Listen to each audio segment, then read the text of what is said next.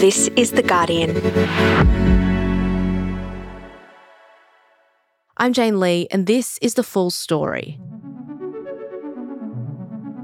Australia's unemployment rate is at a record low, and employers can't find enough staff in industries like education, nursing, and agriculture. We have a teaching workforce at the end of their tether. We have nurses who cannot work the double and triple shifts that they have been pulling for the last 3 years. Australia will start accepting 35,000 more migrants each year to try to fill some of these gaps. But Australia is just one of the many high-income countries competing for skilled workers right now, and unions are pushing for better working conditions for migrants who are already here.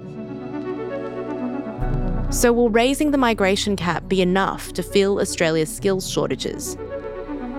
Today, an economist and a migrant discuss what Australia has to offer skilled workers. It's Tuesday, the 13th of September.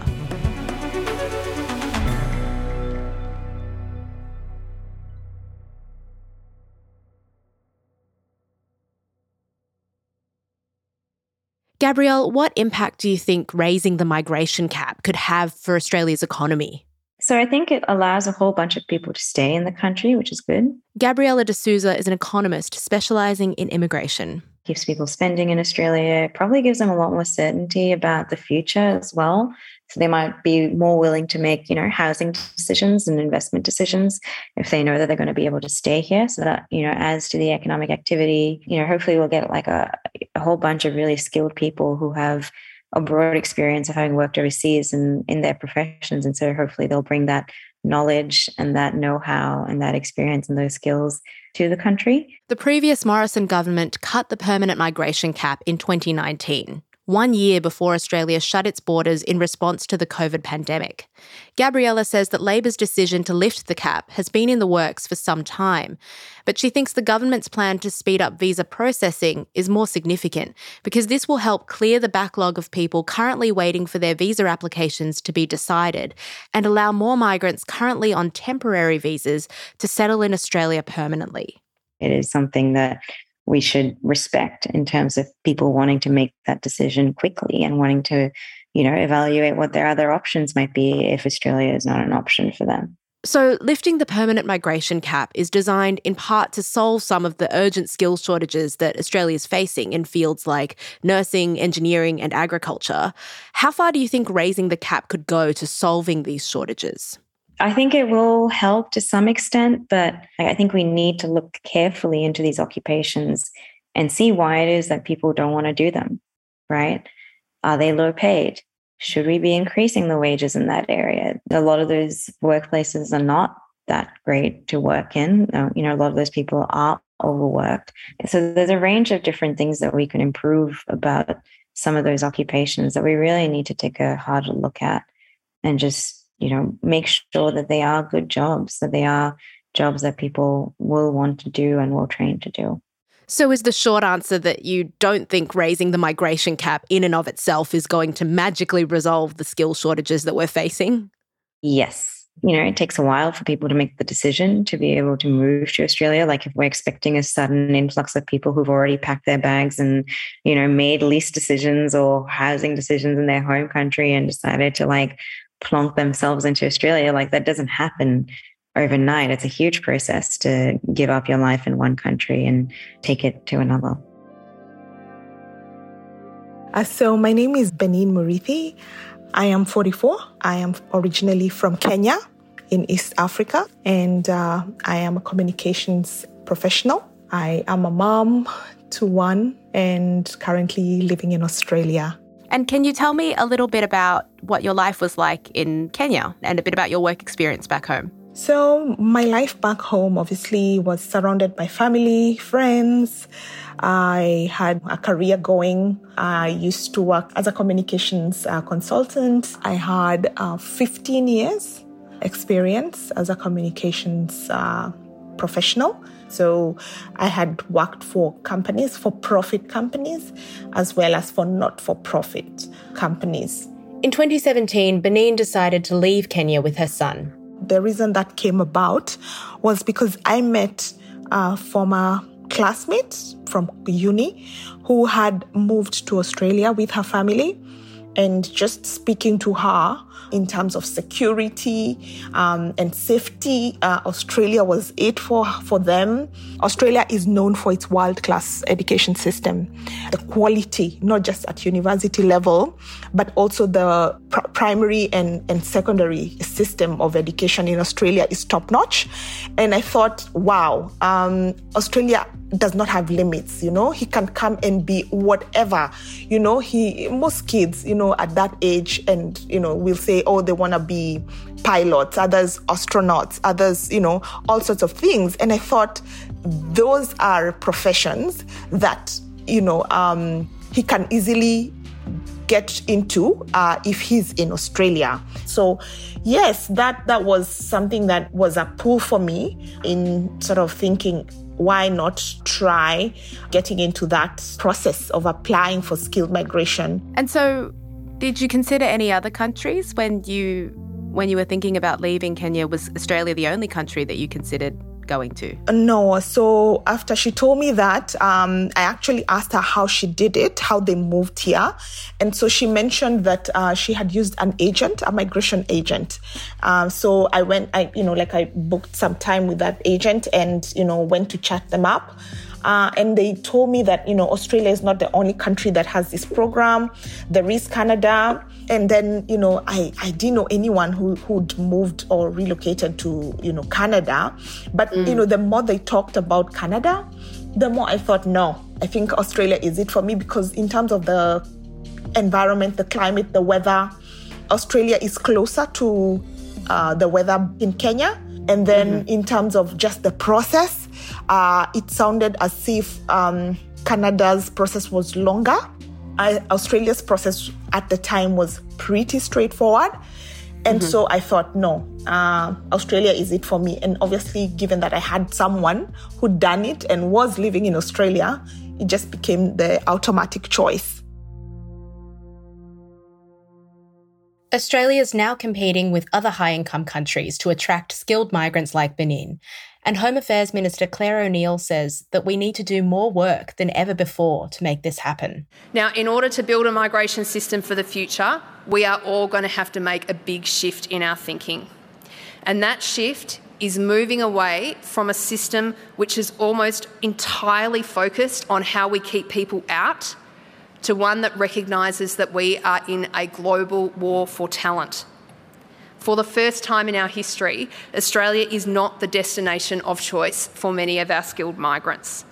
Those best and brightest minds who are on the move around the world, they are looking to live in countries like Canada, like Germany, like the UK, and those countries are rolling out a red carpet to welcome them in. It was really good to hear from the Jobs and Skills Summit, the likes of the Minister of Immigration and Home Affairs acknowledge that there is what is now called a global war for talent. Migrants have options and that's great, but we want them to choose Australia. We want them to find this place to be a good place to live, a good place to work, and somewhere where they feel like they can build a life for themselves.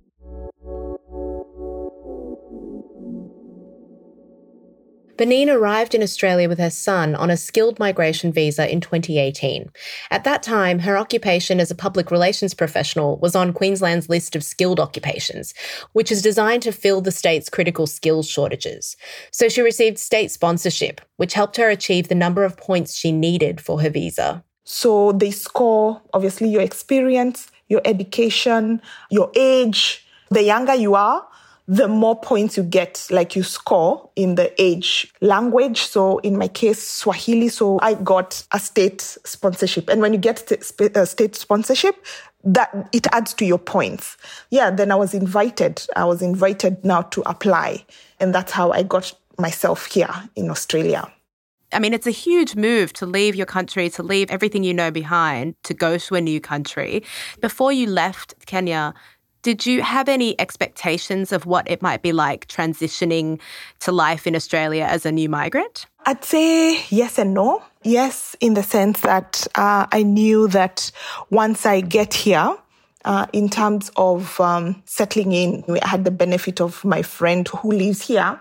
Then in terms of no, I didn't know about obviously the transitioning to finding work. I had expectations that, given that I'd gone through the process of the skilled migration, I knew, the government is aware, they know that I am qualified, I'm well-trained, my experience speaks for itself, so I had this expectation that, once I land here, my work would just be going online, looking out for jobs and just putting in my application.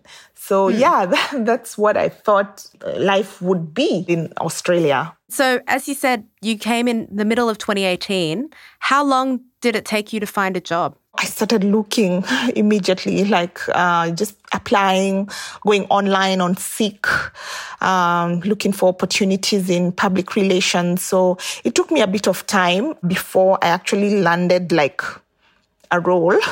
So I made do with what was available. I did a number of things. So at some point, I started with farm work. So I was working, in a strawberry farm, picking strawberries, but that I didn't do for long. Then I also was an Uber Eats driver, so delivering food. I also worked as a waitress. Then also was worked for a cleaning company. And then how long did it take you to find your first professional job? Oh, that took long. I only got a communications role last year. Oh, wow. Okay. Yes. So it took Benin 3 years to find a job in her field in Australia. She now works for an NGO focused on multicultural communities. How did it feel at the time knowing that you were on a skilled migration visa, but you just weren't managing to land any jobs for so many months? Yeah, so of course, self-doubt, that was the first thing.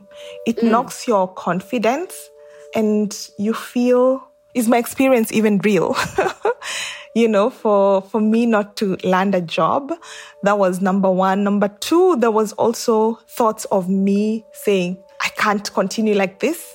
I'd rather just go back, And of course, in terms of finances, you come with your savings.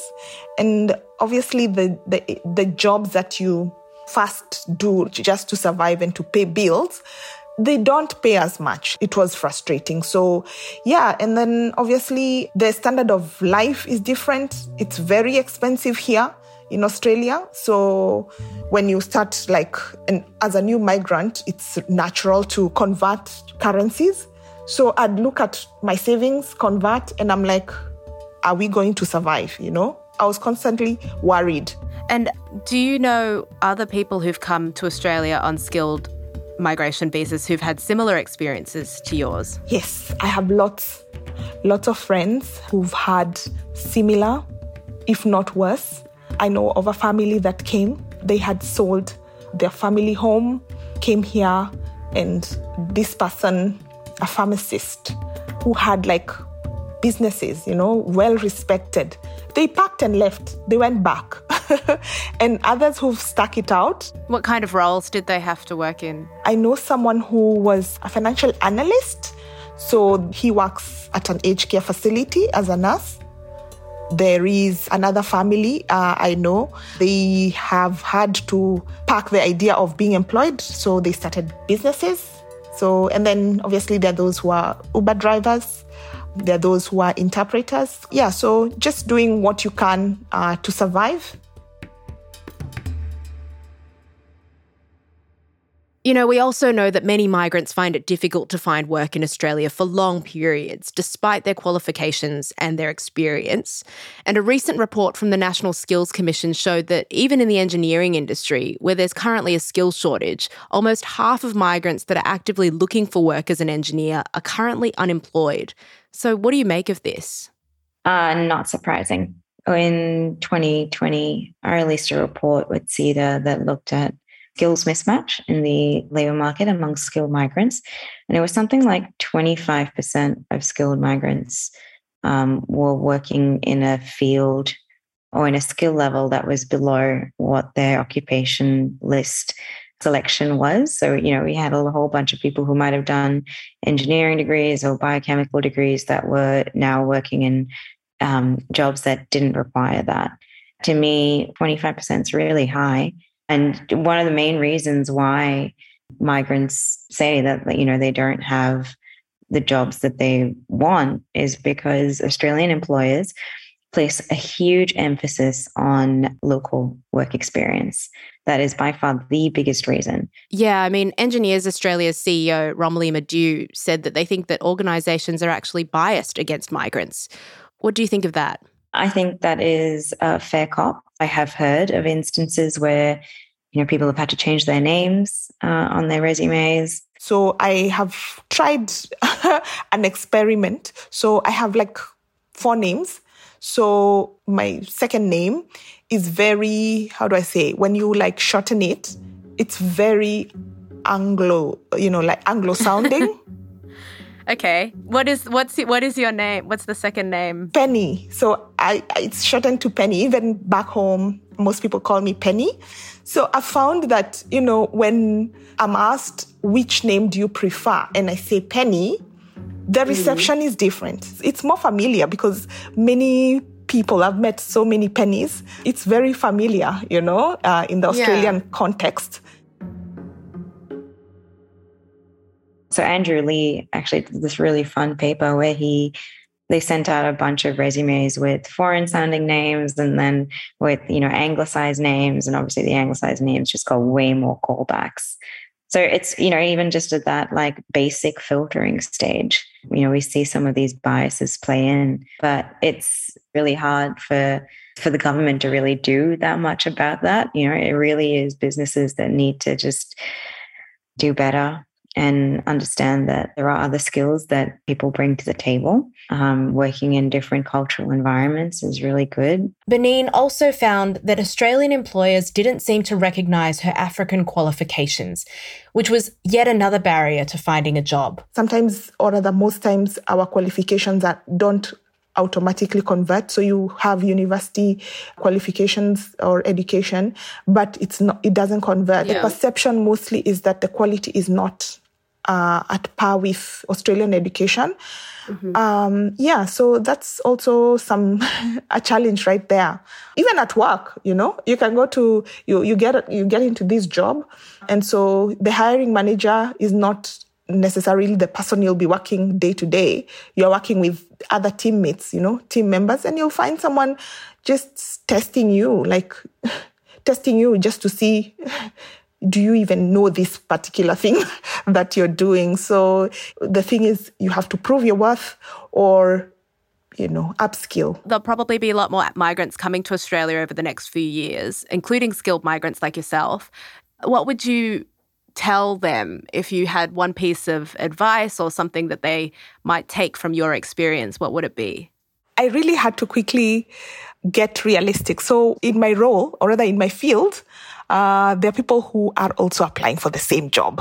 It's not just me, I am competing because you come and, for the first time in my life, you are the minority, really, because it can bog you down when you start thinking, I'm being denied this opportunity because of my race. So I had to do a mind shift. So when you land here, just,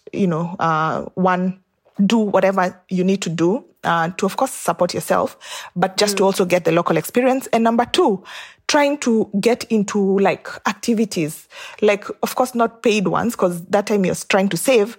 But if you have children at school, maybe, during drop off or pick up, try and make small talk even at the school, because that helps. Economist Gabriela De Souza says that it's finding that kind of support, which is one of the biggest challenges for new migrants. One of the big ones that we don't often talk about is just how difficult it is to bring family to Australia.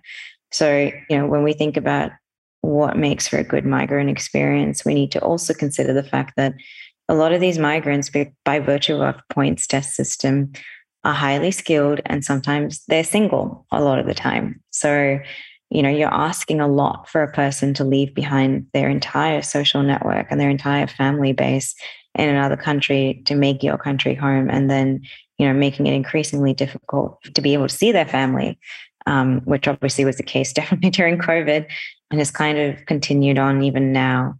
You've kind of got to make it worth their while. If that's the case, you've got to allow them to be able to see their family, to bring their family here for periods of time. I'm not talking about permanent residence. I'm not talking about being a drain on the welfare state. I'm talking about not having to apply for a series of tourist visas to be able to see your own parent. We know unions are pushing for a range of conditions for migrant workers to be improved. That includes a major increase in the minimum wage for foreign workers and abolishing visa conditions that tie them to a single employer. What do you make of these types of conditions, and what do you think could change now? Looking at the visa restrictions is a really important one. As an economist, we're taught to think about incentives, and the incentives at play when you're tethered to an employer are really bad. For example, even for international students on restricted working hours, you work 1 hour above that and your employer now has the upper hand over you. So I think we need to look at those really carefully. The announcements before the Skills Summit about the unions wanting, mandatory membership, I thought was interesting. But if they are going to start helping migrants, they do need migration lawyers on staff. So they do need to make sure that that's the case, because what works for an employee that's Australian is completely different to what works for a migrant. And, we need to level the playing field. We need to bring those two groups to the same level so that there's no incentive to exploit one person over the other. That's what we really need to do. Next, what can Australia do to compete with other countries for skilled migrants?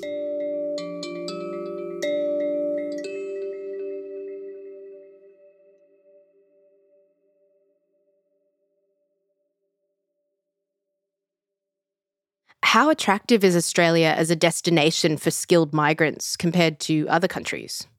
So a lot of countries did slow down their migration intakes, but a lot of countries didn't too. So, we had Canada, for example, make a huge splash about how they were welcome to migrants all the way through the pandemic and committed to being at that high end of their threshold at about 435,000 migrants. This was when Australia was shortening down the list of occupations. So very, very different strategies. I think that's paid off for them. I think we've seen quite a few people choose to make Canada home over Australia. You don't want to be known as the country that can't get their act together when it comes to visa processing, right? Because other countries are doing it, but they're also making their places really welcoming. So the other thing that Canada and the UK and Germany does is that they have a really strong civil education program around a lot of this stuff. So a lot of inclusivity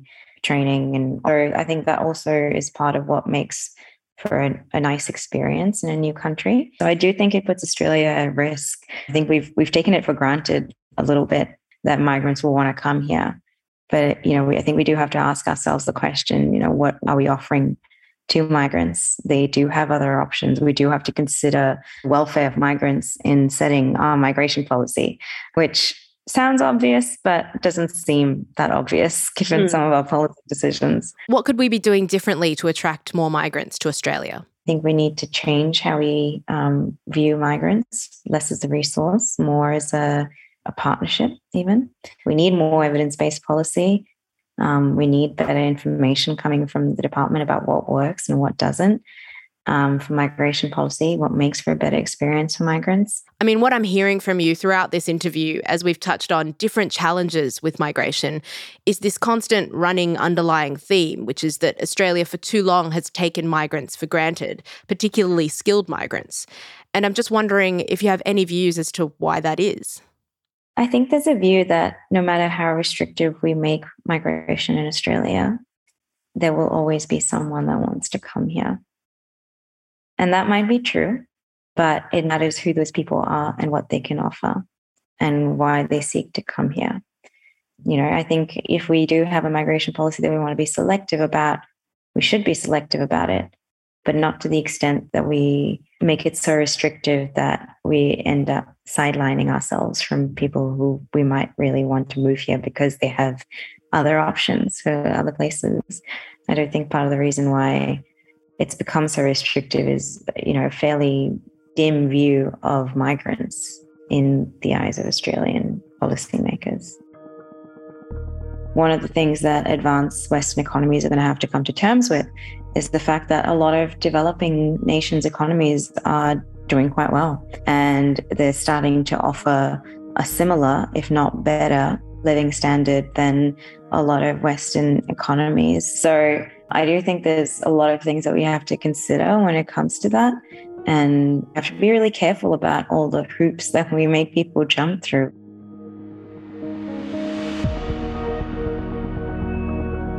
Thanks to economist Gabriela D'Souza and Benin Marithi for their time. You can read more about Australia's skills shortages and Labor's Jobs and Skills Summit at theguardian.com. My colleague Peter Hannam also wrote about councils who say that people in migrant communities are suffering because there's not enough affordable housing in these areas, and they're calling for greater support as Australia raises its permanent migration intake. The article's called "Increased Migration Must Come with Planning and Expanded Services," councils say. You can find a link to this article on the Full Story website. This episode was produced by Karishma Luthria and myself. Sound design and mixing by Daniel Simo. The executive producers of Full Story are Miles Martignoni, Gabrielle Jackson, Molly Glassy, and Laura Murphy-Oates.